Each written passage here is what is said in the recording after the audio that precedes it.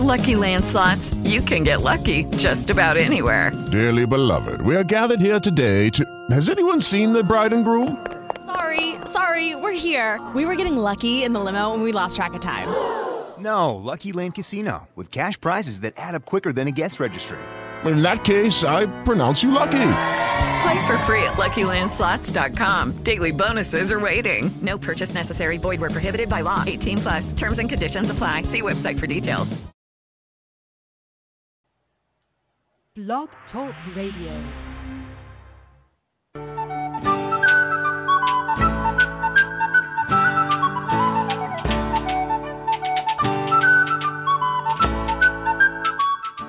Welcome to the Spiritual Unity Radio Network, a station dedicated to the concept that all manifestations of the divine are equally valid. Join Reverend Terry Power HP, Robin McKean, and all the hosts for programming covering a wide range of spiritual topics, right here on Blog Talk Radio.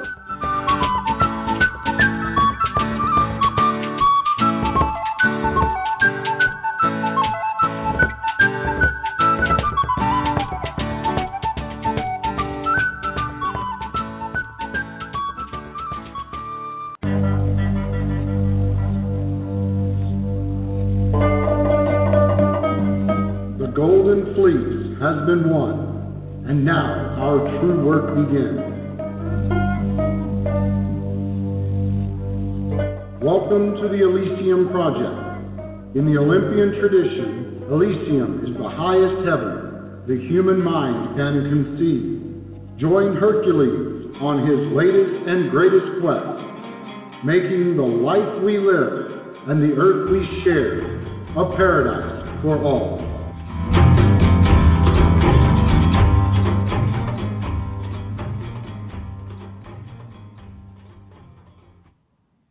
Greetings and welcome to the Elysium Project. I'm your host, Hercules Invictus, and I'm greatly honored to welcome back Mark Zinna.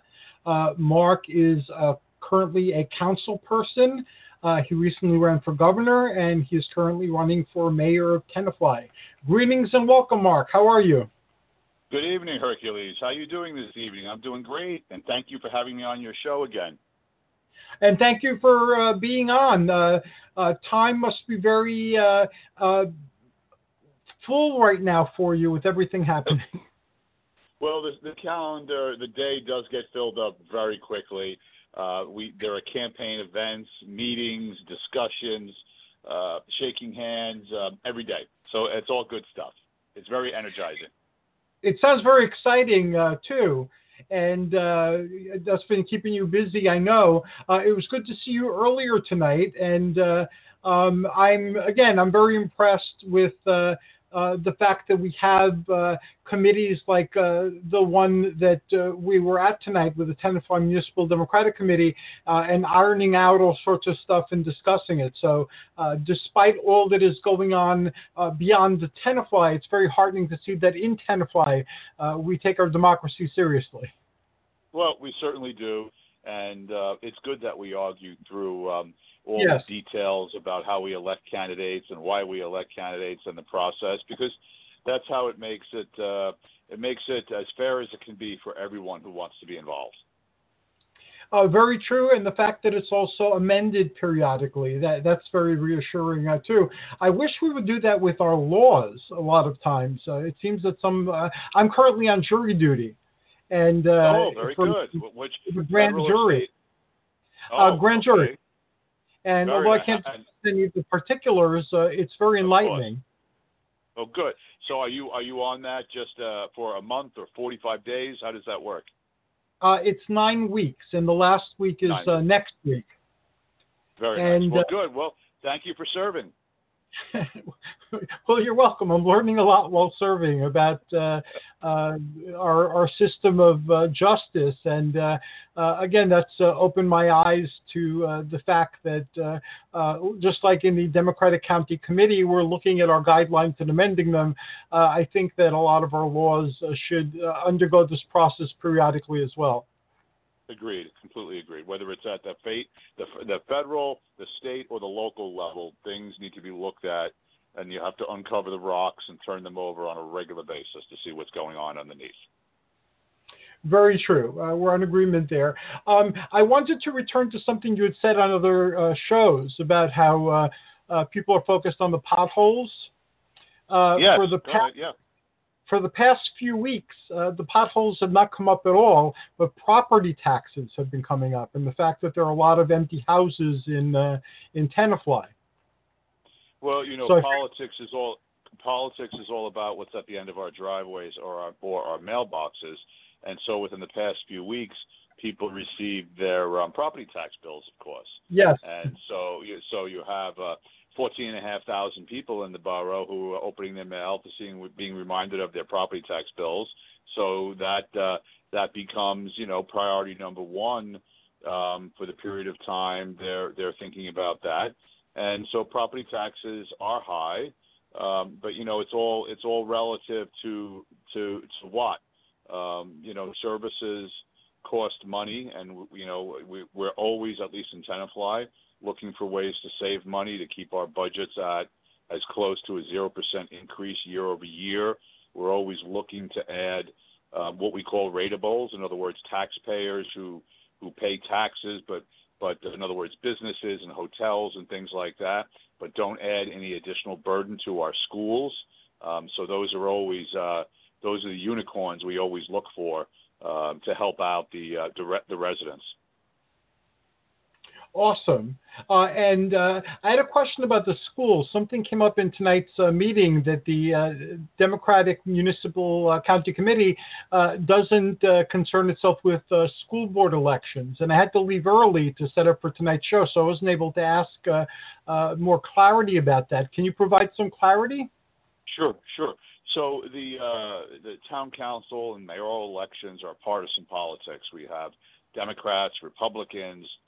You can be from any particular party you want, and you're running for office under a particular party label, brand, or platform.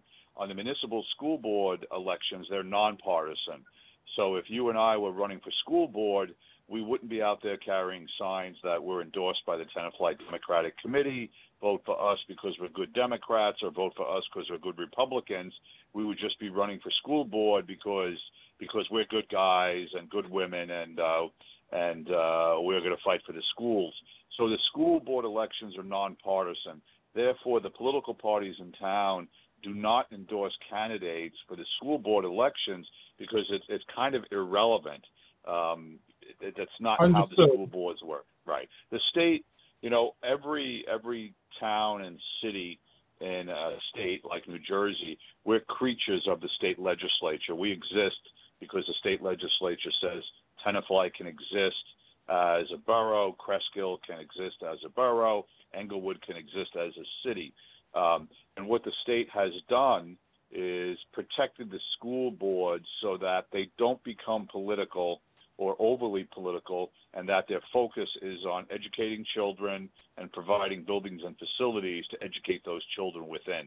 So the priority is very different. On the municipal side, we have to build roads, we have to fix potholes, we have to pay health insurance bills for employees, we have to have a police force, DPW department, that sort of thing. So we've got a lot more politically driven issues going on the borough council side. That makes a lot of sense. Thank you very much for clarifying it for me. And I'm sure for other people who had the same question. Now, my involvement with the schools has increased since I started doing enrichment programs in Tenafly, Cresskill, and other places locally in Bergen County.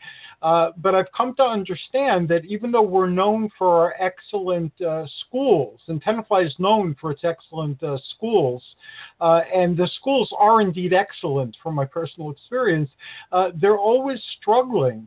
They seem to feel that they're under-resourced. And tomorrow I'm going to an event that honors our teachers. I believe you're going to be there as well. So it's been very much on my mind. What can we do to make our schools even better? Well, first off, in a community as such as the one we live in, we're always focused on how we can do things better. To a very large degree, the residents, the parents. We don't rest on the laurels of what we were like 10 and 20 years ago or what we were like last year. We want to know what can we do better this year, whether it's new fields for the sports teams, whether it's smart boards instead of blackboards, whether it's laptops for every children as opposed to spiral notebooks. So we're constantly in our town, like many towns are, pushing forward to have better resources for our children. It's 2019. We have to have our kids prepared for the world they're going to be entering as productive adults that we can't even define what that world is going to be like 5 years from now. That becomes more of a moving target, right? So we're constantly changing. And what's happening is the parents are driving, the constant push to excellence in the school system. And, right now there's a debate going on in town over whether the school should be air conditioned or not. And without us going on a tangent and having that whole conversation, there are groups of parents who have very strong beliefs about whether the school should be air conditioned and is it necessary, is it not necessary. But the point of it, my point is that it's an argument going on that people have brought up to push the town forward to be more excellent tomorrow than it was yesterday. Now, that's not completely grammatically correct, but I think, your listeners will understand the point. It's a constant discussion about improvements. Can we afford them? What's the value of them? Should we replace the books with laptops? That sort of thing. And it's a good argument to have because it's all about pushing forward and making things better for the kids and the future. Which is as it should be, and I'm glad that that's going on. Again, on one level, I've been more aware, and on other levels, I haven't been as aware. But last time I had time and I was able to look at the circumstances in the schools, the argument with the armed guards were going on. And since the summer began, I really haven't heard anything. Has that argument moved in one direction or another? So the argument for armed guards is in various stages, and when we say armed guards, what's always been discussed in Tenafly is uniformed police officers, not independent security guards. So the high school has, and in all the Tenafly schools, we have one police officer. The acronym is SRO, a school resource officer. He is a full-time police officer, and he reports into the police command and the chief of police. He is not independent of the police department in any stretch of the imagination. And they are in the high school because they act as relationship builders with the kids in high school, which is actually more important than anything else. So they're there so that the kids have someone to speak to. If, the old, not even that old, the concept of you see something, say something. The students, if I want to know what's going on around town, the quickest way for me to find out is to speak to one of my youngest two children, because they can give me the skinny on everything that's going on in all the schools and the different sports teams and the kids, but good and bad. And so we wanted the police to develop a relationship with the students at the high school level. So when they talk about things like drugs or, some late night party that was a problem, that sort of thing. This gives the police an opportunity to develop a relationship so that problems get resolved before they really become bad problems. And that's the biggest role of the SRO in school. Now, the next argument is, should they have, one of their sidearms, their weapons in the school system? Well, they're a police officer. And unfortunately, we live in a world where there's a fair amount of violence that goes on with guns. And, unfortunately. Very unfortunate. And I understand the arguments that, if someone wanted to shoot up a building, with a semi-automatic weapon, will one police officer, be able to stop that person? Well, I would certainly say I hope so. I would like to see that happen in terms of stopping something terrible from happening. And it's something we've done in response to some of the things that are going on around the country. And frankly, the community of Tenafly, we're really wrestling with the whole issue. Do I support the police officer in the high school? Absolutely. Do I think it's very unfortunate that we've made a decision, or we've been put in a position where we have to decide to do that? I think it's terrible. But in sometimes we have situations where there's not a lot of good choices, and we've decided to do that, and I supported doing that. And, so far it is working out in terms of the police developing a better relationship with the high school students. So that's good. That aspect of it is good news. Yes, that's definitely good news. I remember when I first moved back to Tenafly, like half a decade or so ago, there was actually a program that one of the then council people, Tony Barzalato, used to run, where he's associated with the United Nations and all sorts of protection plans. And I remember he had videos that he showed. I believe I saw it at the Rotary Club and at the Chamber of Commerce. Do we still have something like that where we're raising awareness through these presentations? Because I found that very frightening and enlightening at the same time. So we raise awareness at a lot of different levels. You have the DARE program in the elementary and the middle school, mostly the middle school, where, the police officers go in to talk about, all the negative and bad and terrible things that happened with drug abuse and that sort of thing. So we have awareness programs. We have the Chemical Awareness Committee, which works out of the high school, where it raises awareness for parents about dangers of, drugs, drug abuse, alcohol abuse, what are the signs of it. So there are programs that the borough has, and it's one of those things, if you wind up saving one person, you can declare the program successful. If you save two or three, you're closing in on a home run. So we do have programs like that, and I'm glad we do, and it's a good thing that we need to do more of. I agree too. Tenafly has always taken a very healthy and healing view towards people who are under the influence of substances, and that's very enlightened. And you're right. It's something that we definitely should have and should continue. I remember going even to presentations by Chamberlain, who's the head of our police department here, and he spoke about that at length. And again, it's very reassuring because it's not a punitive approach. It's a humane and human approach that is focused on solving a problem rather than creating a problem.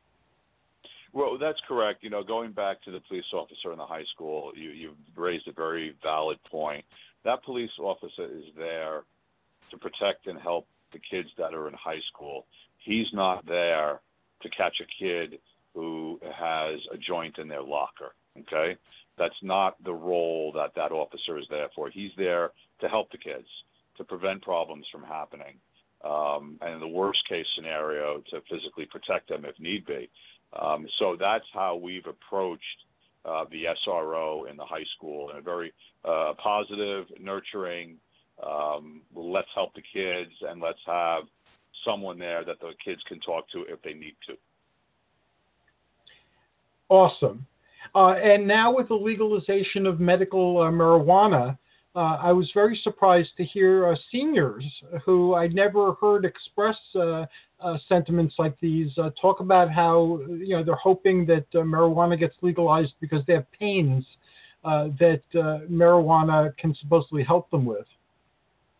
Well, we just recently didn't last week we celebrated the 50th anniversary of Woodstock, right? Mm-hmm. And so some of the folks that were there were 25 years old and 30 years old at the time are now 75 and 80.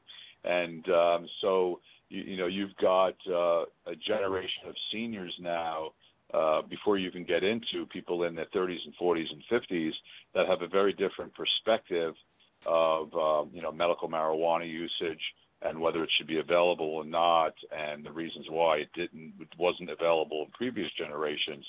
And the whole our nation's view on marijuana is changing rapidly, and it's a generational, it's an age issue, it's a realization of whether things are really damaging like we thought they were or whether they're not.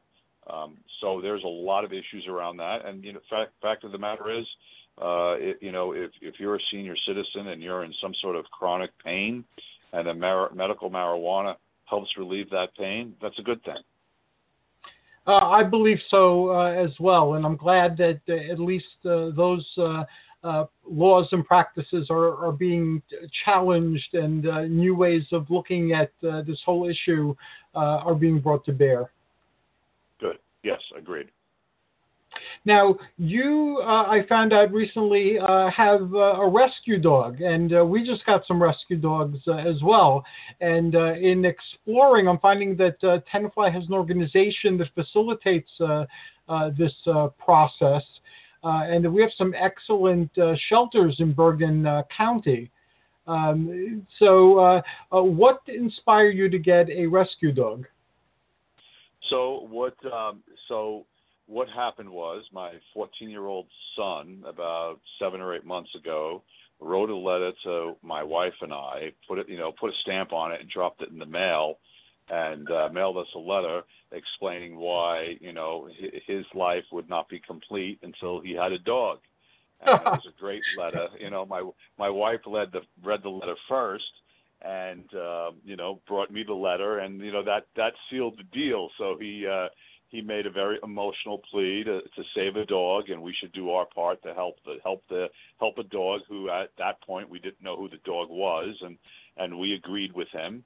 And at the time we had a rescue cat, and so we stepped up our game a little, and my wife did all the research with my son, and she found a facility based through network of her friends, a facility out of Alabama that had dogs in a high kill shelter, and the dog got brought up in a caravan of other dogs one day up to Fishkill, New York, and we slept overnight in Fishkill and met the van at 6 a.m. in a supermarket parking lot, and brought the dog home.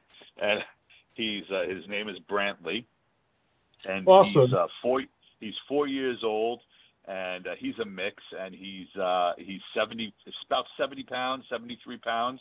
So he's a big dog, and whoever had him before us, the good thing was he's extremely well trained, housebroken from day one, listens, sits down. We pet him before he gets his food, and he's a very happy dog.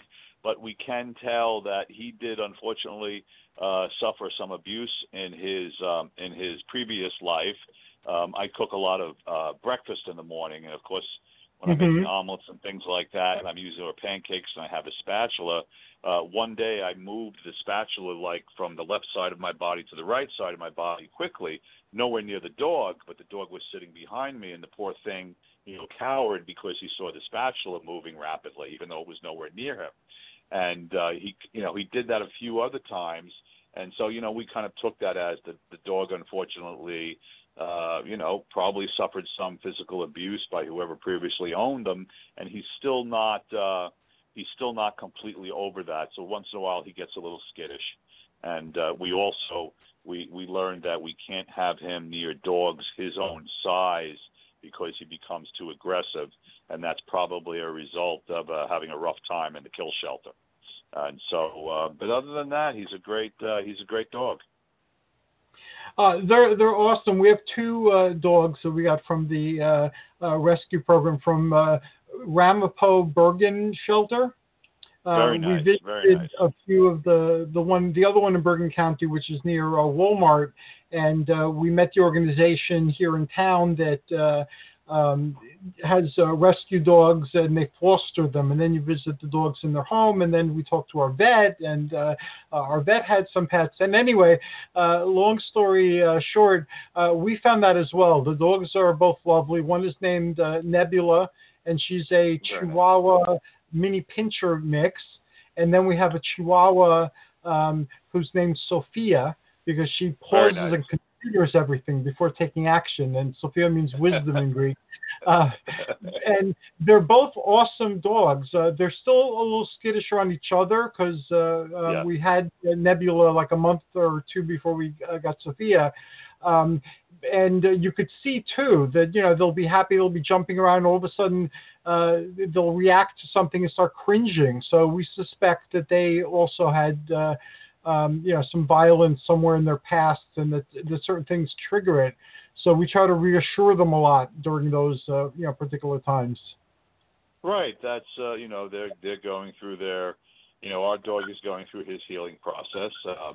When we first got him and we were feeding him, he would, gobble his food down as fast as possible because he was probably fighting for his food with other dogs. So instead of feeding him his breakfast all at one time, we broke it into, 4 cupfuls, whatever the portions were. And then we make him sit down and relax after we put the food in the bowl. We make him sit down, we pet him, tell him he's a good boy, all that sort of good stuff, and then he goes to eat. So here we are, fast forward 6 months later, he no longer scoffs his food down, and after we put the food in his bowl now, if we don't pet him before he eats, he'll sit there and not eat his food. He would rather be pet. Yeah, he would rather be petted and loved and all that sort of stuff than actually eat. And so once in a while, if we don't do that and we walk away, we come back, he's still sitting there waiting, But so he's getting adjusted very rapidly. One of our dogs does that too. She'll start eating, and then she'll stop eating and come over and kiss me with, lick me and stuff, and dance around, and then go back to eating. And I'd never seen a dog or any other animal do that before, where they'd thank you, and take a break from gobbling the food then. So yes, they're definitely worth rescuing. Yeah, that's an indication also the dog is becoming much more relaxed and comfortable knowing his food's going to be there and he's not going to go hungry. Oh, very, very true. Yeah, right, exactly. I'm trying to get together a monthly show on rescuing animals, and I've talked to a few veterinarians and people at the shelter and so forth. So that's coming together, and within a few months we'll have a discussion and take it from there. And it'll have resources so that people can tap into it in their community. And one of the other issues I've been looking at, and we've had a few shows on it already, is the question about the deer and the bear and the coyotes and all the other animals that are appearing in greater frequency now in Bergen County. And I demonstrated on this, but the issue is phenomenally complex. And it's not very clear what the humane thing to do for the deer even would be at this point. And I've talked to people throughout the country who've resolved this issue in a variety of ways, some of them which sound barbaric, but they were effective and ultimately humane, because there isn't that much disease among the surviving deer or starvation. So it's a very complex issue, and I'm, in addition to the shows I've done, I'm going to continue to do occasional shows on that, where I'm going to try to present as many different perspectives as possible, because that too is a very polarizing issue. Go ahead. So it is very polarizing. Part of the cause of this challenge here is that the deer simply, there are no natural predators out there, right? That are culling the herds, and there's all kinds of food available in terms of people's plantings, the lawns, all that sort of thing.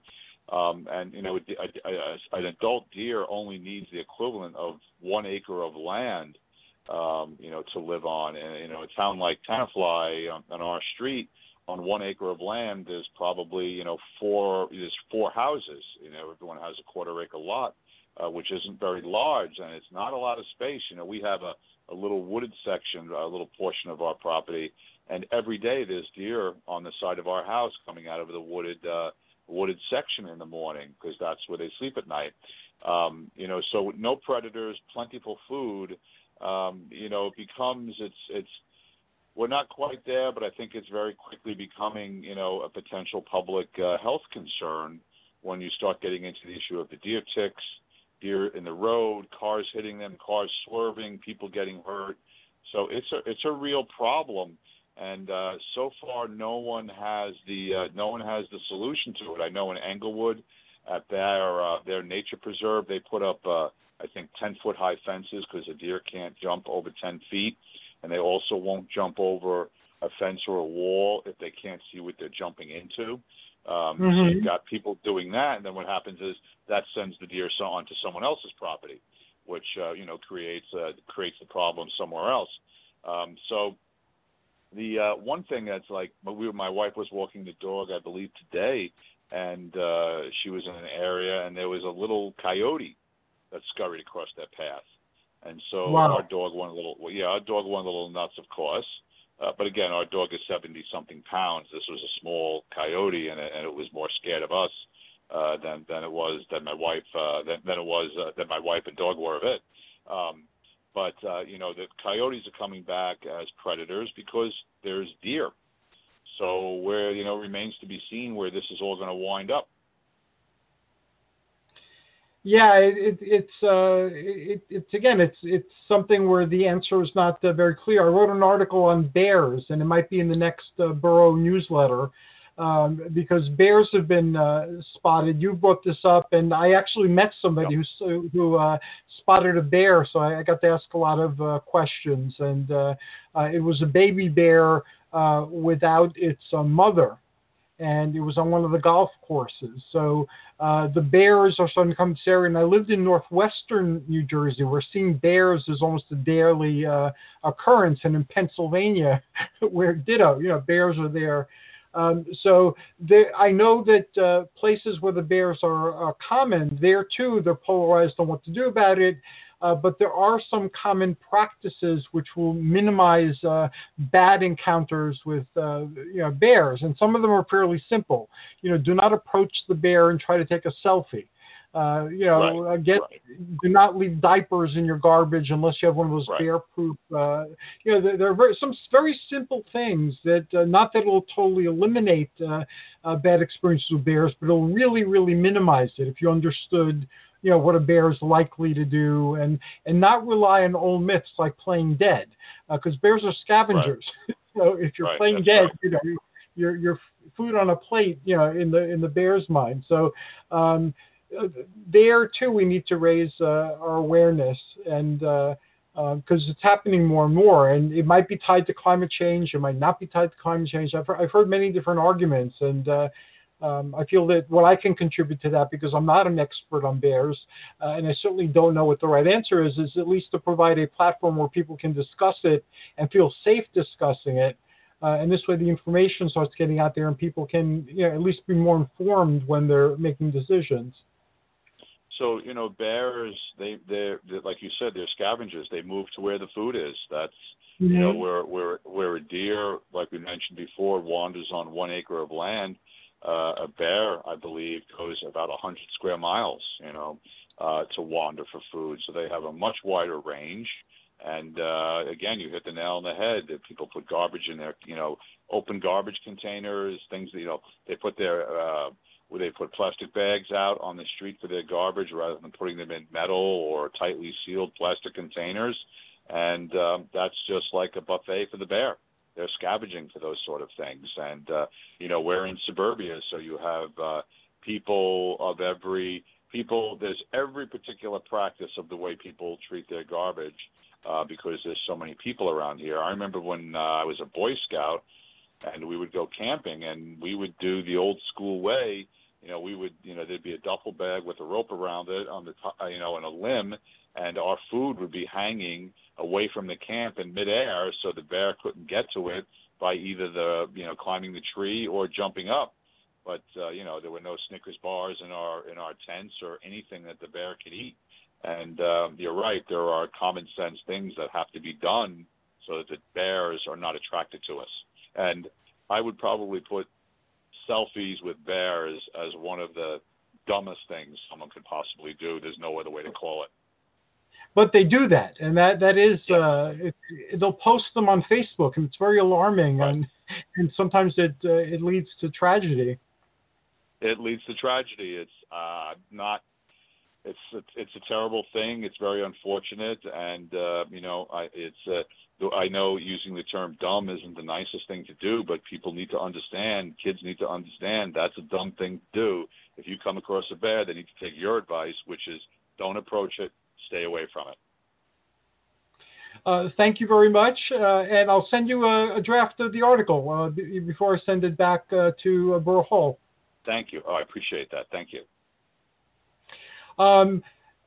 Now, one of the concerns that's been raised, especially in Sussex County, is that they have the poison algae there now, and flesh-eating algae, and Lake Hopatcong especially. There have been cases there.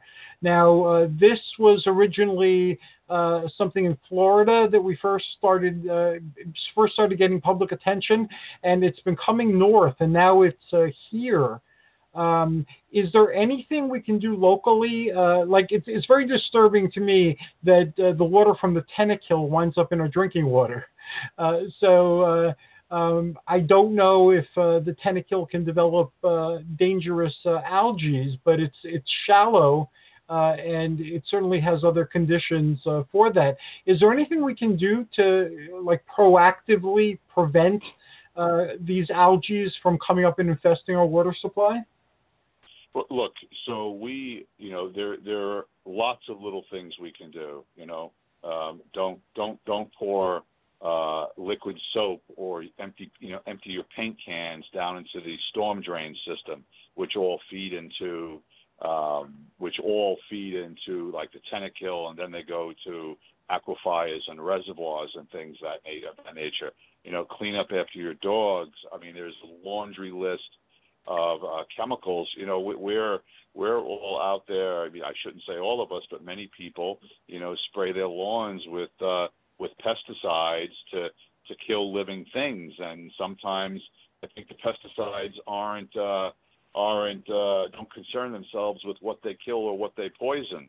For one, my wife and I, we never use pesticides on our lawns. It's just we let nature handle itself. The rain comes down, right. The lawn grows. We don't put any chemicals out to kill anything because all that winds up in our water supply systems, and it all adds up.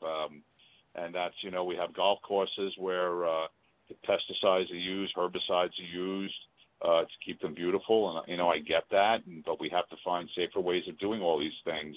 And the homeowners should think twice before they're putting chemicals on their lawns to kill living things, whether it's plants or insects, because it has an effect. It has to go somewhere when it rains, and water is very lazy. It finds its way to the lowest source and the easiest source to move by, which are things like the Tennekill, again, which feed into aquifers. So it becomes an issue. Mark, we're reaching the end of our journey together today. It passed very quickly. I always enjoy speaking that was very quick. to you. Yes, it was.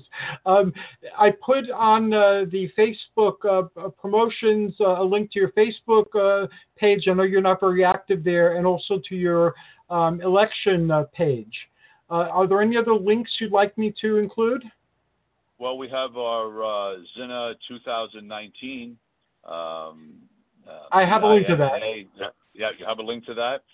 Yes. So that's our website. And as soon as Labor Day is a key day for political campaigns in northern New Jersey, because after Labor Day, residents start paying attention to what's going on in terms of elections again. And so I become much more active on Facebook once Labor Day comes. So thank you for those links. I appreciate it. And if there's anything else you'd like me to link to, please send me over the link in an email or let me know, and I'll gladly put it up there. I certainly will. I appreciate your time, Hercules. It's always a pleasure. Thank you for having me on. Same here. Thanks again, Mark. We're going to listen to a quick song, Evolve by Bum Poets Orchestra, and then we will be back with a Sussex Report. Thank you very much again, Mark Zina.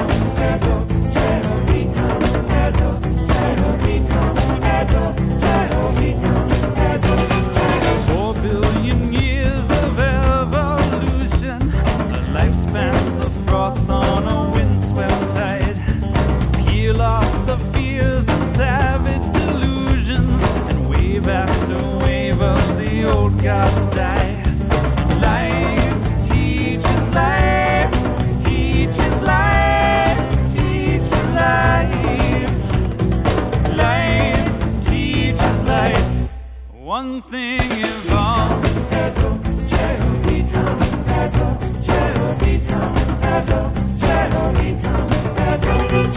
Deep in the seed that moves between us, the shape of the meaning as cells combine. The weave of the dream before we see it. These trace elements of your hand in mine.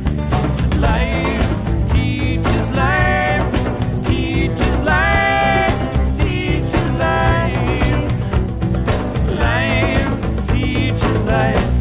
One thing evolves.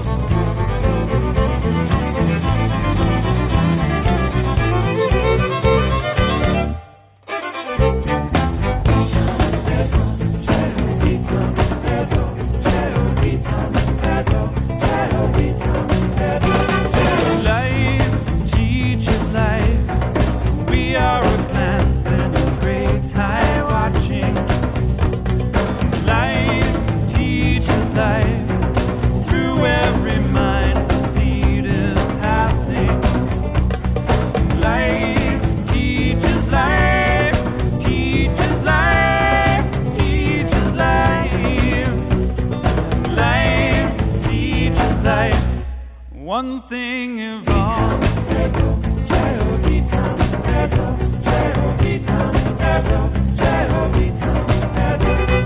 Strand in the web of all existence, revealed in the joy of a midnight kiss, spanning the centuries of starlit distance, or so it would seem on a night like this. Life teaches life.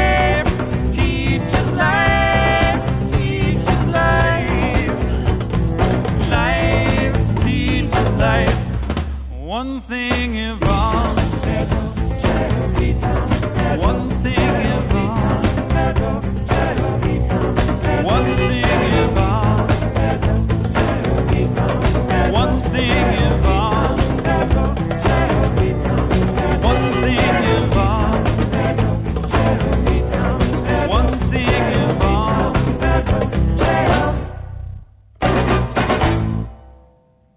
Greetings and welcome to the Elysium Project. I am your guest host today in this segment, the Sussex Report, because Astrid is not available. And in honor of Astrid, I'll be adding a resource a day that was available in Sussex County to my timeline, so that those of you who live in Sussex County or nearby can take advantage of them. And this is something Astrid had started, and it caught on, and I'm very honored to keep it going. Now, one of the guests that Astrid has been wanting to get on for a while is Kath Galvin, and I'm greatly honored to say that Kath Galvin is here with us today. Greetings and welcome, Kath. Hi, Hercules. How are you doing? Thanks for having me. I'm doing great. Thanks for being here, and I wish I had $5 for every time Astrid said that she has to get you on the show. So I'm glad that you're finally here. Why don't you tell us about yourself and your journey and all the wonderful things you're currently doing, because you're very active in your community and you've initiated many initiatives that are beneficial to people. Thank you. I want to just say thank you to Astrid, too. She's definitely a soul sister of mine. We go way back, and she is amazing. We're both lefties, too. And Artie, and each of us have one child, so we definitely have some similarities. I've lived in Sussex County for about 25 years, but I'm originally from Brooklyn, New York. So my roots are in a neighborhood.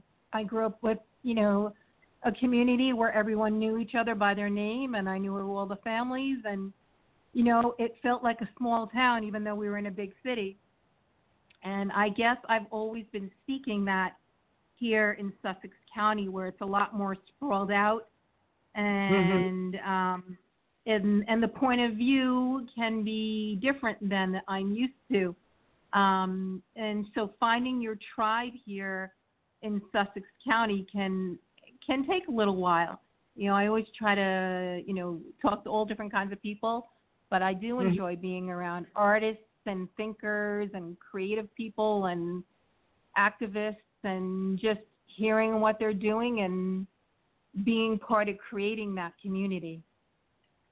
I guess that sums it up. And they have there like an emerging artists community, or an expanding, because it's been there for a while. And it's very exciting. There are things happening in Sussex County, but unless you know about them, again, you have no access to them. You tried to solve that through your website. Exactly. Yeah, that's exactly what I've done. I mean, it kind of grew out of my own need. So what's going on? What would be interesting? What do I want to do? What's going on this weekend? And then I was like, people don't really know about these things going on. So I just really focused on the Facebook page, because that's pretty quick and easy. If I see an article about something going on interesting, or some kind of activism going on, or something positive culturally, a learning opportunity, all those kind of things, music, I do my best to share that on the Facebook page so people know about it. And I feel like people don't know what a gem Northwest New Jersey is. It really has a lot going for it. And sometimes that doesn't always come across in the media. And I'd like to be part of changing that. Some of these stereotypes or misconceptions about the area. That sounds exciting, and I will tell you what is developing. And if you're interested, you're welcome to participate or play, or any way you want to look at it. Awesome. I currently have a few shows that are focused on Sussex County. We have, of course, the Sussex Report, where Astrid is the host, and Astrid started gathering resources, and I've been posting them on Facebook to let people know wonderful things that are happening there. And then we have Bill Waitman, of course, who's covering northern New Jersey, but focuses a lot on Sussex County. And we have Linda Marciniak's The Amber Dragon, which is based in her business in Branchville. But she's very involved with the Chamber of Commerce and so forth. And Linda Garaband, who's been a guest on the shows, she's also part of that emerging community there in Sussex County, around the Branchville area. She's in another town, however. So we're going to have all these 4 shows focused on Sussex County. And I had just spoken to Astrid before she went away about how what I'd like to do is add a 5-minute segment in each of these shows where somebody gives an update on what is going on in Sussex County and in northern New Jersey. So if you'd like to be part of that, it'd be a few times a month for 5 or 10 minutes, but you could share what's going on, and you can also promote your website. Yeah, I mean, I'd be happy to share that. I mean, I think it's so important to shine a light on the positive things going on. And it was so interesting to me that I was working on this, and Diane, I mean, some friends of mine were working on other things, and different things kept coming back up. And so it was interesting to me to hear of Astrid.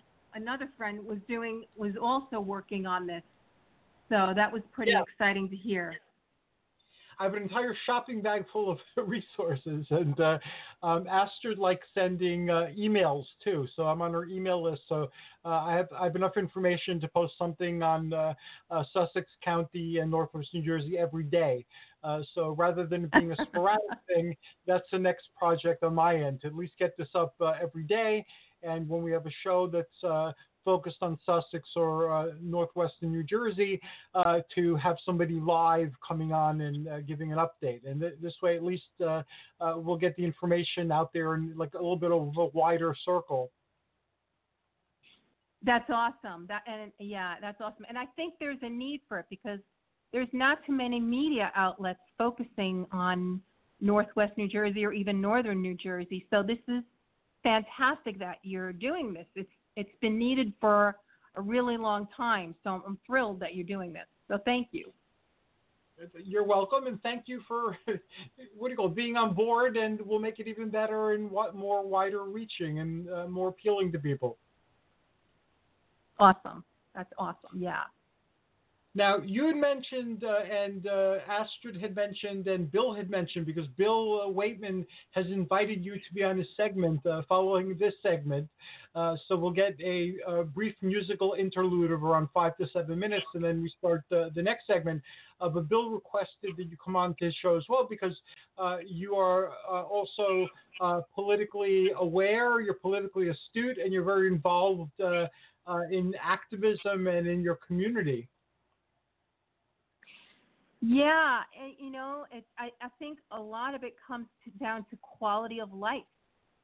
What your political leanings can change. Like if you can change the person who's in power, or you can, get to speak with them, you can maybe work on a policy that actually affects somebody's life and makes your life better. I mean, so, I think I used to shy away from the political side of it, but I realized it is the way to improve quality of life. It's a big piece of it. I find that that's true also. I stayed away from politics for very many years. I became active when I was in my early 20s, which was many moons ago. I'm now in my 60s. And what happened then was I found that politics was eating up my life. And at that point, I was in my 20s, so I had, I was married at the time. I had a child, and I was investigating all sorts of mysteries like UFOs and ghosts and so forth. So budgeting the political stuff was very difficult. I had to give things up, and that was one of the things that I gave up. And now as I re-enter it, I'm better at, getting involved to a point. But I'm finding that it's the most effective way to change things. And I'm also really lucky to be living in Bergen, because a lot of the politicians that I've come in contact with, some of whom have been on the show, even though they disagree about the best way to get something done, are really focused on the common good. And their track record shows it, and the amount of time they give to it, and so there are really good people trying to make the world a better place, and a lot of them are politicians. Absolutely, and I think it's important, like focusing on the arts on the one end of the spectrum, and community gatherings and things like that, and then also going to very dry political and governmental meetings and really being part of all of that. I realized, same as you, I've come to that realization. You have to be part of the full end, both ends of the spectrum when it comes to community. Very true, and I'm finding that a lot of people aren't aware how accessible getting involved politically happens to be. That there are if you can't go anywhere because your schedule doesn't allow it, you could watch it on TV, listening to it in the radio. A lot of the meetings are recorded or pre-recorded, and you can interact by signing petitions or writing letters. And it takes a while to figure out what's more effective, for the person that you're writing to. But there are ways of making your opinion known, and a lot of people in public service take the time to respond to you in very well thought out and thoughtful letters as well. And there are many different venues where you can listen to what they have to say and hear what they're thinking and why they're doing what they're doing. So it's not as inaccessible as most people think. And there are ways you can get involved by attending municipal meetings where you can get to know them personally. And if you're elected in, help make decisions that keep the process moving. So it's not something that's denied us. It's not even something that's very difficult. But a lot of people don't know that, or some people would prefer to just complain about it. Sometimes that's easier. but yeah, it's really not that hard. And and I think maybe because of social media, for its good and bad, there are people that are in my community that I didn't realize were on the same page or wanted like better education, more culture, more arts, better, transportation, that there were people who had the same kind of point of view, but you didn't really know that until places like Facebook, where you could find out, what your friends or neighbors thought about different things. And now we're finding our people that are willing to work towards the same goals together, which is really helpful. Yes, that's very true. I found that Facebook was not helpful in the ways I anticipated, but in terms of raising awareness, it's been excellent. Publicly, I don't do very much, or at least I think I'm not doing very much. Other people tell me I'm doing too much, but in my eyes, it's just I get overwhelmed by the amount of things that need to be addressed that I'd love to do something about. But on Facebook, people at least are aware of things, and people have sent money to the library where I do library-type things, like enrichment programs and so forth. So it is wonderful that it allows you to share information, connect with people who think similarly or think differently, but are willing to explore why we don't see things the same way. So it's been great for that reason. Absolutely. I agree. Yeah. It's been wonderful. Yeah. Now, where is your activism focused? What issues do you feel very strongly about and devote a lot of time to? I would say one of my top things is education, and beyond education, just learning in general. I homeschooled my daughter for a few years. Now she's at the community college and she loves it. But I also think just learning can happen in so many different ways and venues. I'm passionate about that, like creating opportunities for learning everywhere beyond the walls of a school. Not that I don't love schools. I do love schools. But I just think just giving people, just encouraging mentorships, learning, kids following their passion, adults following their passion, and tapping into what they love and what their, maybe where their talents are and meets their dreams. Finding that space to go after the things that you always wanted to do. So I would say that's one of my focuses, which is why I'm following closely some of the stuff going on locally with our community college. But that's one focus. And then health, too. Learning how to be healthy, stay healthy, think healthy. That's important to me as well. And that's something I'm working towards myself. I feel the same way. I'm part of the Tenafly Mayor's Wellness Campaign. And it's something I take very seriously. And once every year and a half or so, I'll do something like a public type of initiative, small or large, depending on how it unfolds. But that's something that I focus on a lot. And a lot of my shows are wellness-based or well-being-based because of that, because I'm on the same path, trying to be as healthy as possible, especially now as I'm in my 60s. And other people are the same way. So I share, I have people on that are pursuing the same type of path, with weightlifting and strength training and things like that. But then the other half of the health shows are for people who are doing something very different. And this is because I know not everybody's interested in the type of fitness that appeals to me. So that'd be great. And you've given me reason to invite you on 2 other shows. One of the wellness shows, so you could share what you're doing there, and also on the education and enrichment. That's something I care about as well. I've been doing things in libraries for decades. Awesome. And wow. There are enrichment programs, and I've developed my own enrichment program, and I do things for other people's enrichment programs. So I care about that as well. So I could see us having great conversations about that. Awesome. It's fascinating stuff, and I think, like you said, as you get a little older, you really appreciate, your wellness, and I don't take my wellness for granted. Nor do I. And I want to maintain it. Yeah.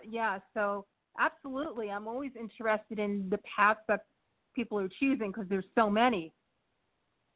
So I'd be happy to help out and chip in. What's that? That's part of the problem. There aren't any easy answers like in everything else. There's so many different ways, and the ways that are presented are contradictory. So you really have to experiment and find which ways work for you. And some of them are dangerous. Yeah. I always like lifting weights, and when we lived in Pennsylvania, I was looking at what did people do to get like really huge before steroids, because I don't want to go that particular path. And so I found like some old dietary practices, like drinking a gallon of milk a day and eating like a ridiculous amount of oranges. So I tried those because people who were really big, that's what they were doing. I gave myself type 2 diabetes by following the path for a year. Yeah, and until the point where my body, just started responding, it worked really well. I hadn't been as big or as strong since my youth, and I felt phenomenal. And then all of a sudden, I started losing the muscle, and I started falling down stairs. So, the amount of sugar I was taking in, and I was lactose intolerant too. So it took me a while to build up to being able to drink a gallon of milk a day. But that's what I mean. The advice was good for these guys, but it wasn't good. It wasn't good for me. But I didn't know that until I tried it. So it's the same with a lot of stuff out there. Absolutely. The way I'm eating now and exercising now is very different than I would have. I think I've changed it up every decade pretty much. But this seems to be working best for me right now, but it's not what I would have expected to be doing. Yeah. Yeah, I found that when I was first diagnosed, an Atkins type diet, that's high protein, high fat, low carbohydrate diet, worked wonders for me. I was even able to control my blood sugar by eating that way. So I ate that way for a long time, and it worked until the day it didn't work. And then that's happened several times, and it's happening again now. That what I found that worked fantastically for a while, and then all of a sudden my body started reacting to the foods that I was eating. So now I'm easing into a Mediterranean type diet, which might be better because I am Mediterranean. So we'll see what happens.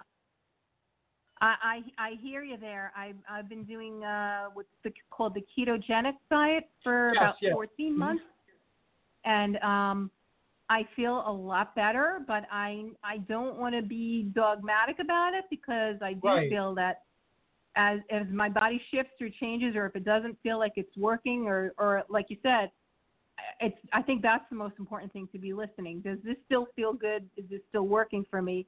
To always be checking in for that, and not to be afraid to try something else or tweak it so it keeps working for you, or something new works for you. Yeah, absolutely.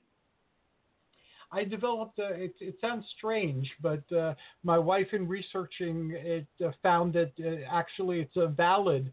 My tongue, it does like a certain flavor. It's difficult to describe the flavor if something is affecting my blood sugar. So really? The more I eat of it, the worse the flavor, the taste of it gets.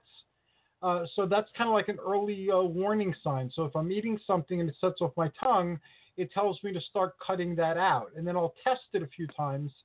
And sometimes I'm able to eat what I was eating and sometimes I'm not. A good thing with that was with peanut butter. Because in my early days of the Atkins type diet, peanut butter was great. So I used to eat peanut butter. That became my ice cream. That everything, yummy. And then one day it got the reaction on my tongue. And then every time I've eaten peanut butter since, and it's been a while now, I get that reaction. So peanut butter is off my list of things to eat. Oh, I'm sorry to hear that because that's one of my favorite foods too. Yeah, it's great. Wow, this is amazing. I can see why Astrid has been wanting you to be on the show for so long. So Astrid is very active also. She's a wonderful person. I love Astrid very much. Yeah. What type of things do you and Astrid do? Well, that's so funny. Well, I would say just both being lefties, we both live by the water, both having one kid, and we've just always connected as far as being a little different from your typical Sussex County resident. And I love the way she sees the world in a bigger way, just the metaphysical way she looks at it, almost like starry-eyed, I would say. That kind of fits her. And she's always been about the stars and the moon, and I've always been about the sun. It's just a funny thing that we have. So that's one of our connections too, is just like, just a deep respect for that we are small and part of something way bigger. And even though we come to it from slightly different tribes, our lives overlap in many ways. And she's been an amazing mentor to me, a friend, so giving, I can't even tell you. And she is, yes.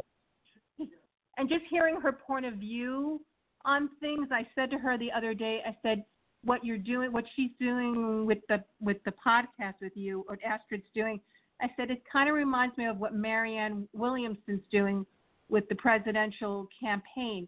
It's kind of taking what's going on in our culture and kind of seeing it from like a little bit away, like from a metaphysical point of view or from a higher point of view when you step back, or and I just feel like she's tapping into that on the local level.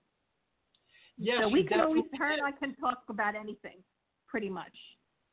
I feel the same way about her, and we discovered by taking this journey that because we're trying to focus on the positive things happening as well, and we've learned that there's so many positive things happening that you can't even be aware of all the positive things happening in your own community, and that if you're looking for these things to share them with others, that's where your focus is for most of the day, and that's the world you start living in. You start living in a world that may have its challenges, and some of them are phenomenally big challenges, but it's also filled with well-intentioned people who are trying to make things better, not just for themselves and their loved ones, or even for their party or religion, but for everybody. And that is a good thing to see and to experience and to have reinforced, that the world is also full of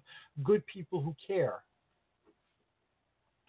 Absolutely. And it could be as little as somebody holding a door for you when you're going into or out of a building, right. And you don't know what their politics or their religion is, and it doesn't matter. And right. and the more moments we have like that where we don't have our labels on, the better. I agree 1,000,000%. And that's one of the things we're trying to also address by having people that hold divergent viewpoints. And what we're finding so far with that, too, is that there's more agreement than our polarizing culture would have you believe. One of our frequent guests is a conservative Republican. And he's very conservative and very Republican. He has a podcast, and he makes sure that you know that he's a Republican, he's conservative. And yet, we have a phenomenal amount of things that we agree on and see, the same way or very similarly. So despite the fact that we have a different ideological view, there are so many things we can work on together that why don't we just do that? And like the other stuff, let's not work on those things together. But let's find the things we agree on and work together there, and a respect develop. And you relate on a human level rather than a political party level, or so that's something we'd like to do more as well. Absolutely, finding the common ground is probably what's going to help us heal from some of the things that have been going on recently. Wow. Okay. Awesome. I believe that as well too, and that's something that some people criticize me on. That I'm having people with divergent viewpoints, but I believe it's very important. You don't have to agree with someone, but often it helps hear them reason something out. And sometimes it's a matter of nomenclature. They might be saying the same thing you're saying it, but different. And if you identify that, you found that there too, where you thought you had nothing in common, you have something in common. Yeah, absolutely. There's almost always room for some common ground. Agreed. Now, we have only a few minutes left, I think, until the break. So you are someone who takes action. You are someone who wanted to recreate in Sussex County what you had in Brooklyn. You're involved. You've started your own initiative to help you bring to people something that you wish you had. A lot of people don't have the confidence or the belief in themselves to go out and do something like that. What would you advise these people? Oh, wow. Well, I'm still working on that confidence piece, but I would say fake it till you make it. And, I mean, every failure is an opportunity to learn. So there really isn't a failure. You just jump in. You jump in and you just do one small piece and just keep moving forward. I mean, that's what I did with my daughter when we were homeschooling. It was just like, we're not going to always get this right. We're probably not going to cover every subject right, but we're just going to keep moving forward. And then you learn how to learn from the mistakes you've made or your missteps or your successes, and just keep trying. And that's important and well worth repeating every day, that yes, making a mistake is how you learn. So you shouldn't beat yourself up if what you attempted didn't work out the first time. It might take many attempts, until it works out, but the important thing is not to give up. Just try something different. Don't do what isn't working. And yes, it's a process. And that is something very, very important. And we'll conclude by asking you if all unfolds like you would like it to unfold with the things that you're doing, what type of world would you like to create through your activities? Oh, wow. I love that question, Hercules. Thank you. I would like to be able to have the best of a little downtown hub of culture, art, music, community, diversity, along with access to the beautiful waterfalls, parks, forests, and beautiful spaces and fantastic night sky that we have here in Northwest New Jersey. It's so unique. It's not really like any other place that I can think of. And that would be my dream, is to have the best of those, best of both, community and natural beauty, and to be able to enjoy both of those with all different kinds of people. That is an awesome dream, and may it come true for yourself and for all of us, because that's wonderful. Thank you, Hercules. And really appreciate that. I really do. Well, you're awesome. How can people access what you're doing through your website? And is there any other place you'd like to direct them to enter your world and what you're doing? Sure. I think Facebook is a good place for the page that I do. It's called NWNJ Living. So it's Northwest New Jersey Living.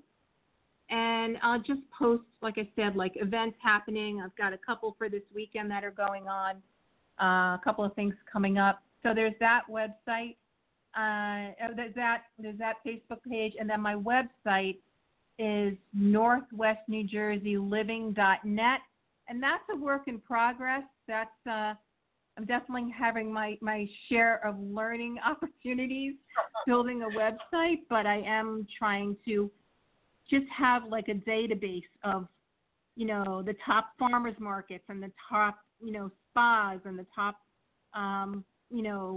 community activism groups, so that, and to have those available on that website. So I'm getting there.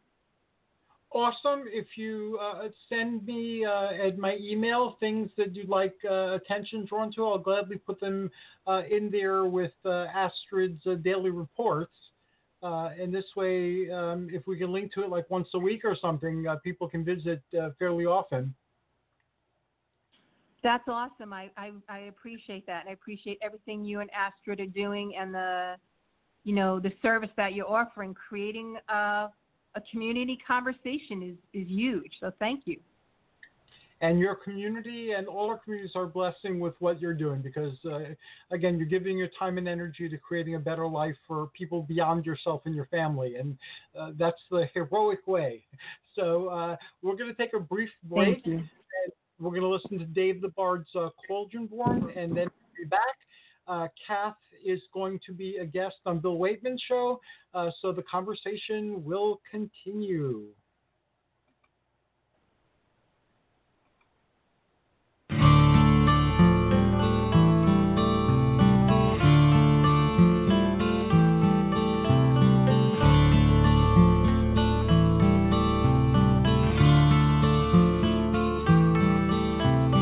Sunset, moonrise, and see how the land is bathed in silver hue. You feel so lonely. Come with me and let me show there are others just like you, who feel the powers of earth, sea and sky, of dragon and fairy and shades of the night. Hear the call of our ancestors of blood and bone, of womb and tomb and standing stone. Lady, stir your cauldron well, chant your words and sing your spell. Deep within this darkened hall, hear the goddess Ceridwen call.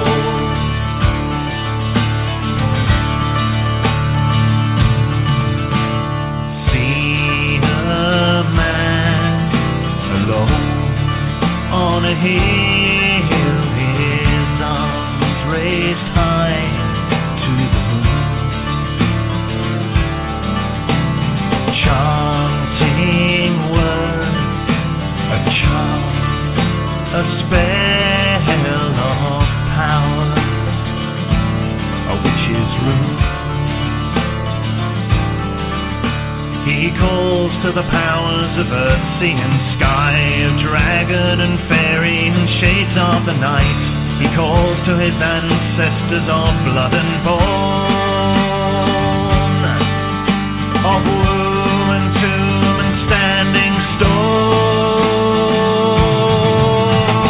Lady, stir your cauldron well, chant your words and sing your spell. Deep within this darkened hall, hear the goddess Ceridwen call. Come and taste of the cauldron's brew, and magic she will give to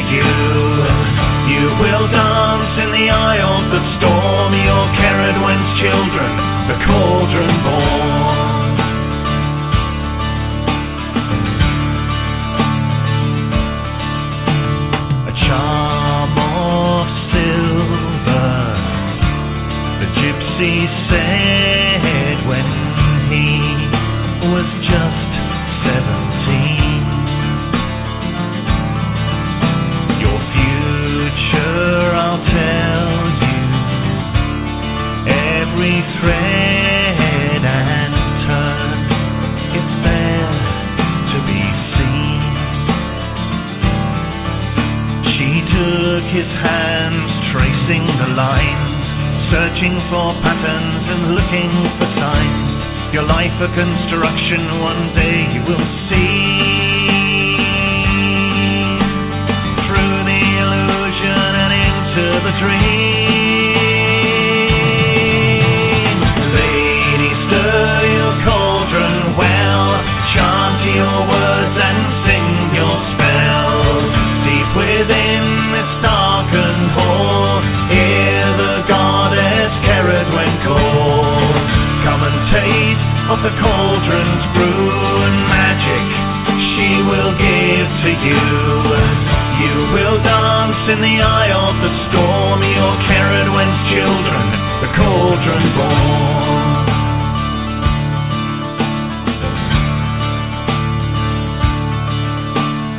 So we stand on this hill, our shadows are cast by the moon, chanting words, our charm, our spell of power, our witch's rune.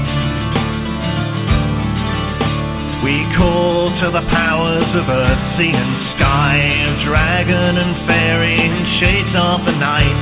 We call to our ancestors of blood and bone, of womb and tomb and standing stone.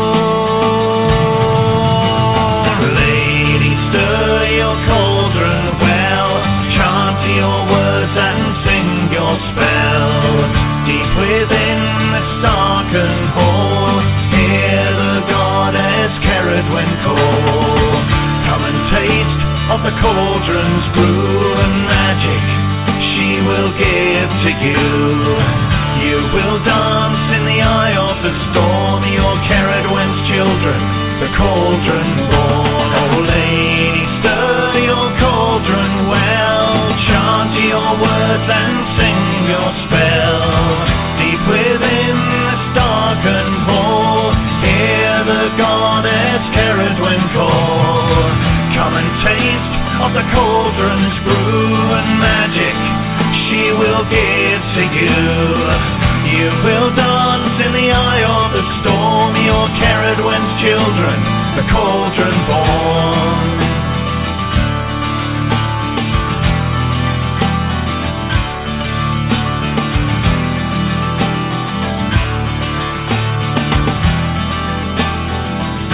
You're the cauldron born, cauldron born, we're the cauldron born, cauldron born, we're the cauldron born. Greetings and welcome back to the Elysium Project. I am Hercules Invictus, and now I will move into my role as producer and introduce Bill Waitman and the Eye on Northern New Jersey. Greetings, Bill. How are you today? I'm doing excellent. I don't know. A lot of people want to be on tonight. I assume that's good. I don't know what they're having trouble with the number. No, we have people here. Actually, we have two people. We have Kath Galvin. She's still on the line. And you have another caller, so let me put them on. Okay, everybody is now on. How you doing, Kath? I didn't get the other person, but go ahead. No, there's another person here, Bill. Oh yeah, this is Greg Gorman, Bill. Oh, you're on. Okay, I expected Greg. I'm glad you're on. Kath, you're from Sussex County. Yes, hi, Bill. Hercules knows that Greg is from the Sierra Club. I think you might know that. He was very involved with the lake situations, especially Lake Apacong. He's very involved in the Highlands region. And we were both offended. I don't know, I forgot if Greg attended. I couldn't attend the freeholder meeting, which I saw as a farce. And that's one of the topics. I'm glad Greg is here. We were both working on a letter. I actually put one together. I think I sent it to you, Greg. Yes, I saw it. Yes.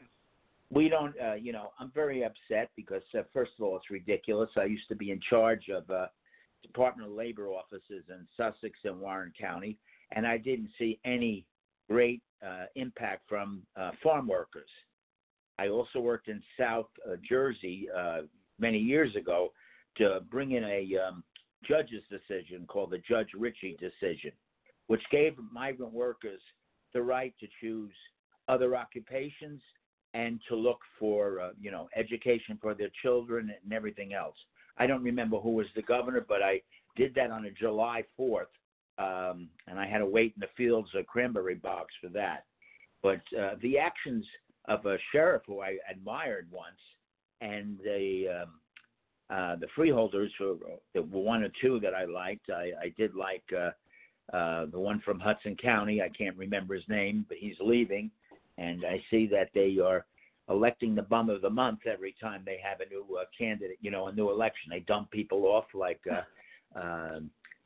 Jonathan Rose, who I thought was halfway good for a freeholder. But this is just an attack on the governor. Greg, do you agree? Yeah, it looks like that's basically what it is. So the governor, actually, the attorney general, sent out a directive earlier this year, that set up the New Jersey what they call a sanctuary state, and I think it's in response to that action. I looked at the. Go ahead. I was going to say the freeholders took an action to put a referendum on the ballot to get the voters to vote whether they can commit to a course that's favored by the Republicans. The Ocean County freeholders already announced that they were going to file a similar lawsuit against the governor. I don't see why we need two of them, but I don't know. Anyways, it's not a good thing. That's all. And we know that I looked at the FBI and the state police records. Immigrants in Sussex County, for the most part, first of all, the numbers are not that high that come into the county. Although right at this moment, it's 8.6% of our population of our county are immigrants, and some other groups that are coming in. I know that I looked at English as a second language training. That's up to about 9.3%. Those are other ethnic groups that are coming in. Who knows from where? Maybe Europe area or Latin America or whatever. But it's kind of really just a political stance that seems really kind of disgusting in a state like New Jersey. I mean, California's fighting this. New York State's fighting this. And this administration just goes off on the, off the beam on these kind of issues. Bill, if I may interrupt for a second, you have another guest on, Cindy. I've been talking to her about another. Okay, we could put her on too. Okay, she's on with you. Hello. Okay. Yes, hi, Cynthia. Hi, how are you, sir? Okay, I've got a member of the Sierra Club, Greg Gorman. I have Mr. Gorman. Hello, how do we call you, Kath Cameron? Kath Galvin or Kath Cameron, either one's fine, Bill. Yeah. Okay, I'm sorry I'm blowing your name. No, it's fine. Just Kath. All right. And then there's somebody else there? No, it's just me, Cindy. Now, what are we talking about now? Well, we're going to switch for a second because Greg is with the Sierra Club. Can I hit your expertise, Greg, for a few minutes? We were talking about Newark water today, and for a long time, I've been worried about, because my lake is below the Edison mine, and it's below a DEP, what do you call it, Audubon Society tree cut, which makes no sense. I think trees are for birds, and I don't know why the Audubon Society would be cutting them down. But I just paid, and so did other people in our community and some of the other lakes. We paid to have our lake dug up, so we have an assessment for 10 years to clean it. Here's my problem. Our lake flows into Newark, and I'm really surprised that the DEP went along with this. And secondly, our lake eventually its waters flow into Pequannock, where there's been a lot of lead in the water, in the pipes and whatnot, and then that flows down to Newark and Belleville and other communities. Some of those communities want to get off that system. Listen, go ahead.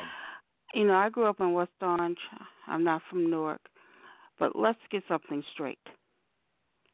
As an arrow, this stuff doesn't happen overnight. This is the reason why people pay taxes. Now, if there is a problem with the water, that's local government. And if it's been going on for this long, it didn't happen overnight. Right. No, it didn't. Okay. Now, the one thing I've said to you, Bill, you're my dear friend, but I hate when people insult my intelligence. Okay, so where did the money go? The money goes down somebody's pocket. It goes all the way okay, upstream. That's what I say, and don't insult my intelligence. If something has been going on for this long, and somebody's, it was a lead problem, really? Or was it this problem, but it's really? It's all the way up the system. I mean, in Pequannock is where a number of our lakes flow into, and then down. There's there's a lake. The issue is, once again, that who is responsible?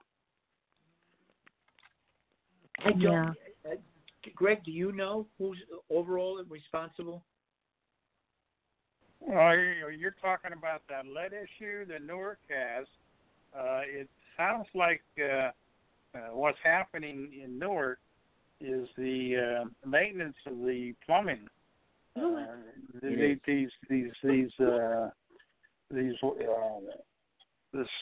reservoir is fed into it. It gets into Newark, and they use lead back in the 20s and 30s when everything was laid out, and it's starting to deteriorate, and that's raising the lead levels. It's my understanding that the water coming out of the reservoir is coming out clean. It's definitely coming out of the pipes that they're using, and it is a very bad problem in Newark in the sense that they have to provide water, and they're not doing it. I think that's not the point. The point is it didn't happen overnight. Oh no, it's been for a long time. You're 100% correct. You know what? Exactly. Yeah. So then when people act all shocked, oh really, this happened? No, it did not. Okay? Yeah. For lead and the lead pipes and all of these problems or any other problems, when people act baffled and stupefied, like I said, don't insult my intelligence. No, we're not doing that. No. Here's the thing. This is tax dollars. Tax dollars pay for these problems to be fixed. So apparently, someone, somewhere, or may I say a lot of people, have just gone a blind eye to it. So, and then when they said, oh, wow, there's lead poisoning, and they ask, how did this happen? Well, we know. Same with asbestos or any other problem. But there are other problems. Exactly. By those reservoirs, I was told by somebody that takes care of the snow in the winter, that they're using fracking waste. And I don't know if Greg, you can back that up, but fracking waste. I haven't heard about fracking waste up in New Jersey. My problem once again is insulting my dad. Is that not the most absurd thing you've ever heard? Why would anybody do that? Unless they're getting away with it. So where's the city government? Where are the people that are allowing this to happen? I can tell you one thing. I was 22 years old and I worked in Newark. I worked for the city and the state. And I found a water commission. I found something wrong with the Newark watershed, and I alerted people in Newark. And, luckily I left Newark. I told you that. I wound up going to Trenton and doing research and other stuff. But when they tracked down the water commissioner, he was living in Florida. He was nowhere. He was never on the job. And this goes back to the Adonisio, what do you call it, the Gibson era. And he got away with it. They fired him. I forgot his name. I worked in a program called the Public Employment Program. We put people to work in parks and whatever. And I was glad to get out of there because that was a bad thing. And I had to certify people to work in the Newark watershed, upstate, where they were doing pH tests, which they weren't doing. They were given housing, some of them. They're housing in some of the wooded areas, and they weren't doing their job. That's what happens when, people grease their. I don't know who's guilty of all this, but this is a problem that happens everywhere, and it's happening in Belleville. They're going to disconnect their pipes, and other towns. I look at our lake report, and we're seeing we don't drink the water, but our lake water, we see that we get a report on lead levels and other levels, and I tie it to. Do we know how ridiculous you sound? No, because why am I sounding? What I'm saying is this: the bottom line is, cities have budgets. You have a mayor. You have a city council. You have all people who are supposed to be looking after their citizens. Yeah. Okay? And the fact that people have been getting away, that's not Newark. Okay, this is just about dollars. Newark is the biggest city in the state of New Jersey.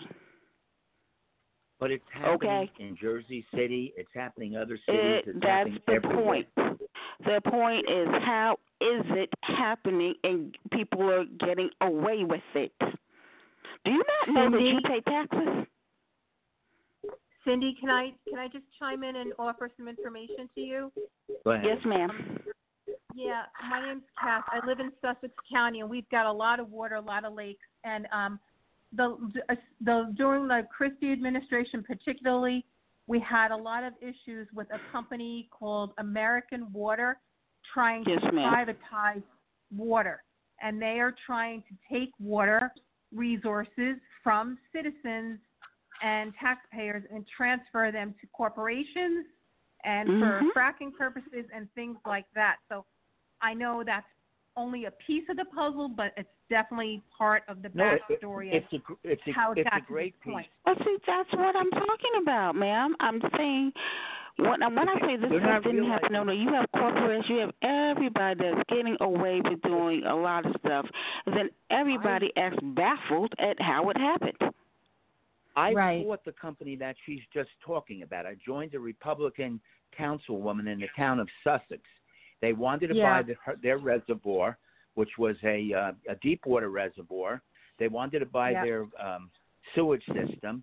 They almost killed me. They tried to take my car out, and people that I know in the Republican Party that were friends of mine told me it was a deal.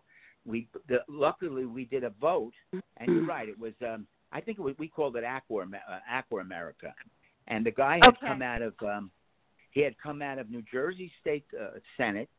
A Democrat appointed him. He was a Republican to be on the Board of Public Utilities. And that's where it starts, too, the Board of Public Utilities. And they were going to buy this thing because they would put a stranglehold on that town's water and then seize the next town's water and then seize their sewage, because sewage is a big problem. We're the Highlands. One thing that Christie did, and Greg will back me up, and I think Kat will do the same thing. Christie wanted to put more septic in the Highlands region so that he could build huge homes there and reward patrons and everything. The Highlands is your drinking water, or not yours, but it's the drinking water of people that get water from our systems. Our water flows south. And Christie was a creep. Okay. Proving my point. Well, we're buying the point. Okay, the bottom line is this. Let's get to the bottom line. People forget taxpayers pay their salary. And if people don't go and, go to city council or go to any of these, they get away with, hiring out any company. And then people cry boo-hoo-hoo when they don't know where their drinking water is coming from, or they can't swim in Lake Apacon. Because it's got now they're going to cooties. hopefully open that up. And if you want to go back to even dealing with people like Flint, when you had doctors that couldn't figure out what kind of cancer that people were coming down with because it was in the water. But here's the thing. Now, if people want to turn a blind side to that, then don't act stupid that you don't know where people are polluting the water, polluting the air, polluting everything under the sun. And then when Al Gore was saying that, all this stuff years ago, but it's reality. Every one of us here. I mean, Greg is involved in the Sierra Club, the Highlands region. That's your drinking water. Or most of probably, I think I've read 6. How many people, Greg, get the water from our town? Well, who's on your board, Greg? Are you there? Are you on the board of the Sierra Club? I'm still here. Yeah. Are you on the board of the Sierra Club? I'm a conservation chair. Okay. For the state chapter. So what exactly can you say to the listening public that you do that these people have been getting away with polluting the water for this long? So how long have you been doing this? How long have they been doing this? No, how long have you been on the board? Oh, probably He's on the Sierra Club. 6 years in Sierra Okay. Club. So are you saying you were unaware of these things then? Oh no. We Sierra Club. There's a fellow in Essex County, Dave Yenier, who's really been doing very active work. It's not only just the lead, it's the lead in the water, it's the lead in the paint, it's lead in the. So, question, sir. Yes. If the piping, so would this not be something that should have been done how many years ago? Well, a long time ago. This piping's been in there for decades. Well, you just proved my point. Yeah. For decades. So if you know that it's been going on for decades and nothing's been done, so now when you say, "Oh, it's lead poisoning," so what did you think was going to happen if nothing was done for the infrastructure? Exactly what's happening. Exactly. We've been fighting for this. I'm agreeing with you. They've known this was going to happen. So why wasn't anything done? Well, we are trying to do no things idea. down below. There's various articles. I mean, part of the problem is money. A lot of it's the politics that's going on. Yeah. Well, I agree with you, but all I'm saying is it's a shame. I feel terrible that people have to suffer like this, but what I'm saying is, in plain English, where did the money go? I don't know. We don't know. That's something we a don't fair know. question. But we know Yeah. we have projects all over the state that we worry about. We worry about pipelines over water. I grew up in a town that has now 2 electric plants, both in the Meadowlands, about 200 yards apart. And one of the electric plants is not for us. It's for New York City. And I go down there and I protest with the water keepers, the river keepers, and the other groups. And it's fouling our water. It will foul our water. We have fish and game and down there. It's not drinking. I don't believe the Hackensack or the Passaic are drinkable. Oh, full of shit. My dad can't even fish anymore. Well, He's actually scared down of there, what? the water is cleared up dramatically. But we're now in another electric No, but the plant problem is, we always get off subject here. It's local government. You do have public officials. We have a city council. We have mayors. We have governors. We now, have a town. I come from Hardyston. It's about 5,500 people. we live in the state of New Jersey. And if we're going to say that Newark is the biggest city in the state. You got to give us time to talk. Okay, we live in you talk. Small towns. Most of them are controlled by Republicans that do little or nothing. We're trying to rebuild the Democratic Party. I think the woman that was on before, she knows better than me. I've run for office there many times talking about infrastructure. Everybody supposedly likes infrastructure because it means jobs.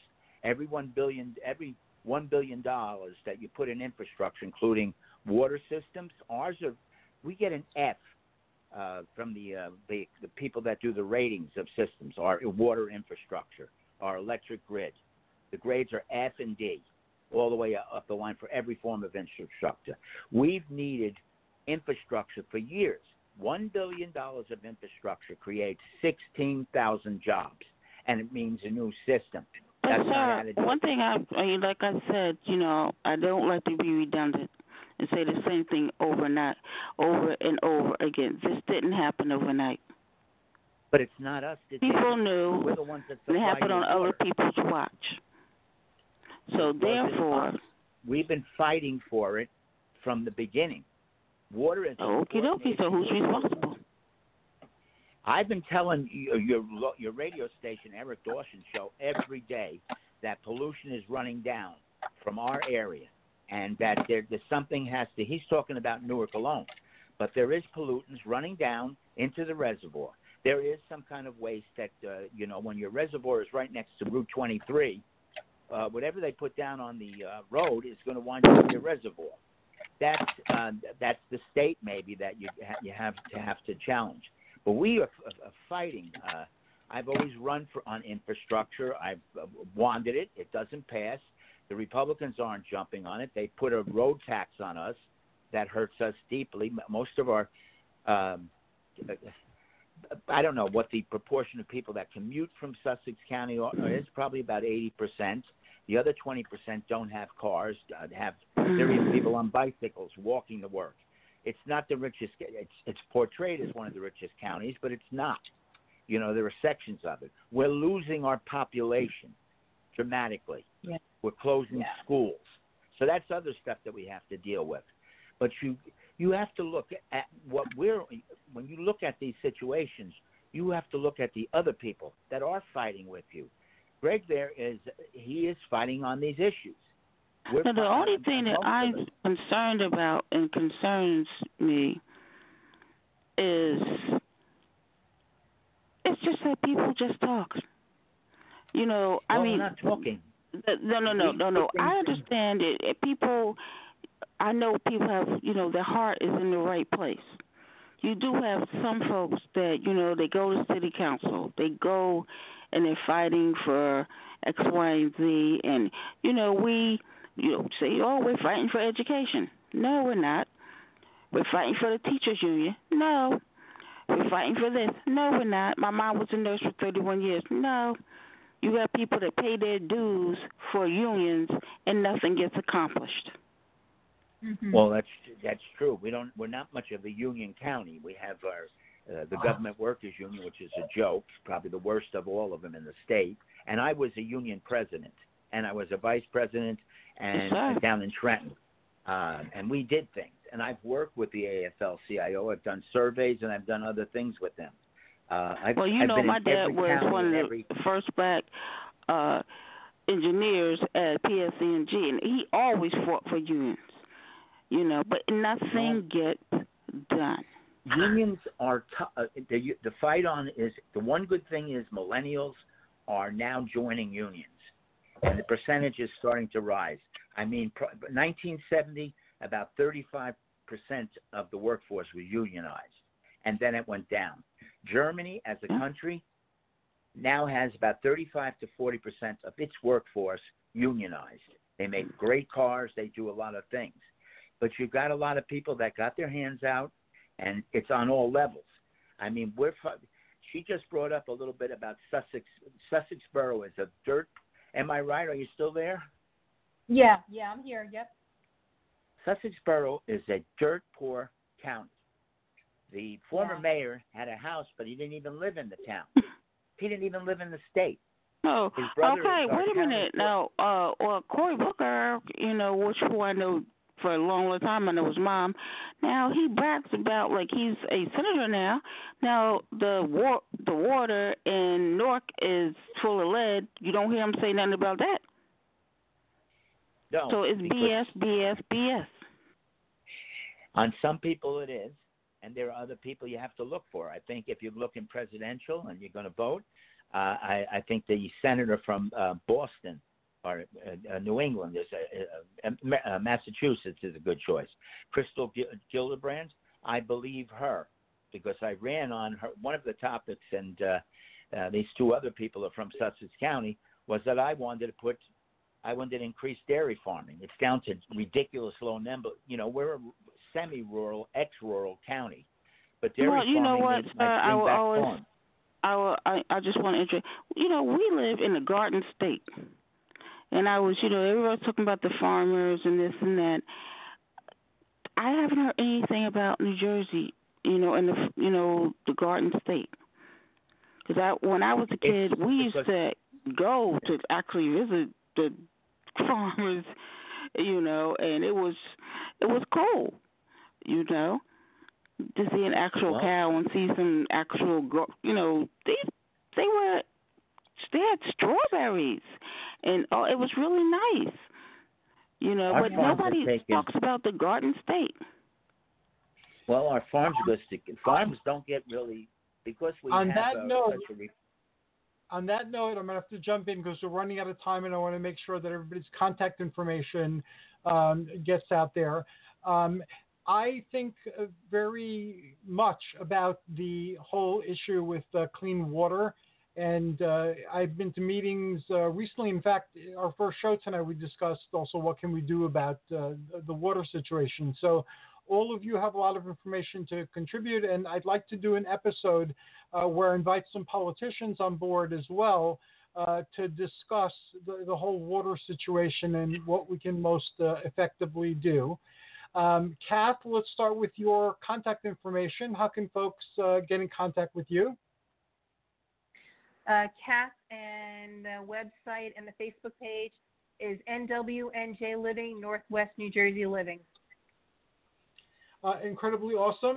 Greg, how about with you? I put a link to your Facebook page and also to one of the Sierra Club pages.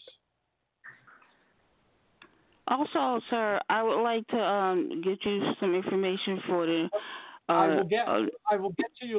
Let me get to Greg first. Okay, I gotta go. Yeah, my Facebook page, you can get me as Greg GREG Gorman GORMAN, and make sure you put a comma there and say Hamburg, New Jersey. Okay. Okay, and I would say we have a Facebook page for our Skylands group. That would probably be the best thing to get, particularly since we're in northern New Jersey, and that would separate from my other state activity. But that's called the Skylands group. And thank you. you. I Foundation. That as well. And just as I asked Kath in the previous segment, we're creating a resource on Facebook to spread more information about what's going on in northern New Jersey and northwest New Jersey. We're going to have some more panels. And currently we have 4 shows that are focused on Sussex County. So we'll be sharing information through those shows as well. So you'll be getting invited to a panel very soon, Greg. And Cindy, give me your contact information as well. Okay, csproul30 at Comcast.net. And I have grant money to do a documentary with the North Library. Okay, that's awesome. Are you on Facebook too? Yes, and I'm looking forward to really focusing on, education. Uh-huh. And, just my focus right now is just education. Okay, that sounds incredibly awesome. My ears are not what they used to be, so I got at Comcast.net, but I didn't catch the first part of your contact. Okay, my SPRUEL at Comcast.net 30. Make sure you put that 30. Okay, csproul30 at Comcast.net. Yes, sir. Okay, I will. If I messed up on it, I'll get it from Bill. And last but not least, the legendary Bill Waitman, who's so active in so many different things. Please don't let him start talking about the history. We'll be here all night. And I'm still getting him to write that book and documentary. I would enjoy that. I've known Bill for a very long time. He was one of my inspirations decades ago, and I'm very honored to be doing the show with him. Bill, how can people enter your world and learn more about the things that you're doing? Well, I'm on Facebook. I have about, Facebook and LinkedIn. I prefer LinkedIn. Okay. But my email, I've been using. I was going to run for freeholder, as you know. I changed my mind, but I'm still using it. Bill Waitman, the number 4, freeholder at gmail.com.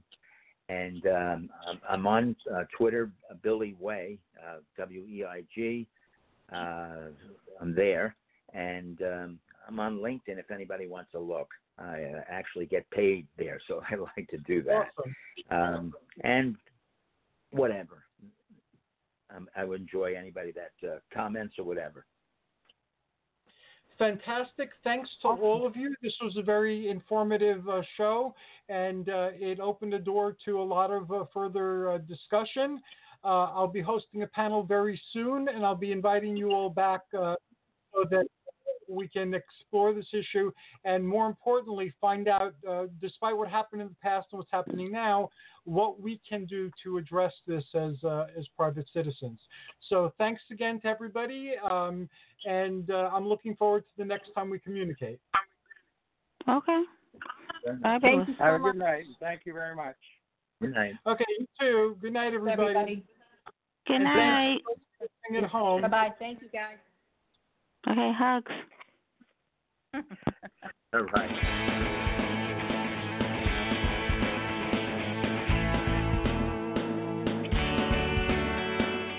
Thanks for listening to the Spiritual Unity Radio Network.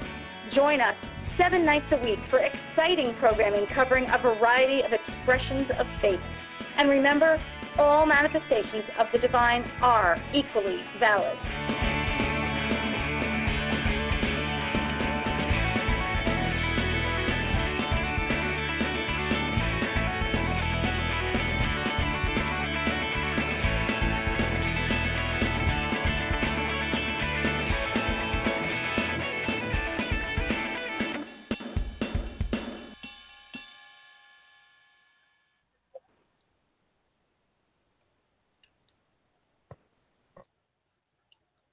Hello, it is Ryan, and we could all use an extra bright spot in our day, couldn't we? Just to make up for things like sitting in traffic, doing the dishes, counting your steps, you know, all the mundane stuff. That is why I'm such a big fan of Chumba Casino. Chumba Casino has all your favorite social casino-style games that you can play for free anytime, anywhere with daily bonuses. That should brighten your day a little. Actually, a lot. So sign up now at ChumbaCasino.com. That's ChumbaCasino.com. No purchase necessary. VGW Group. Void where prohibited by law. See terms and conditions. 18+.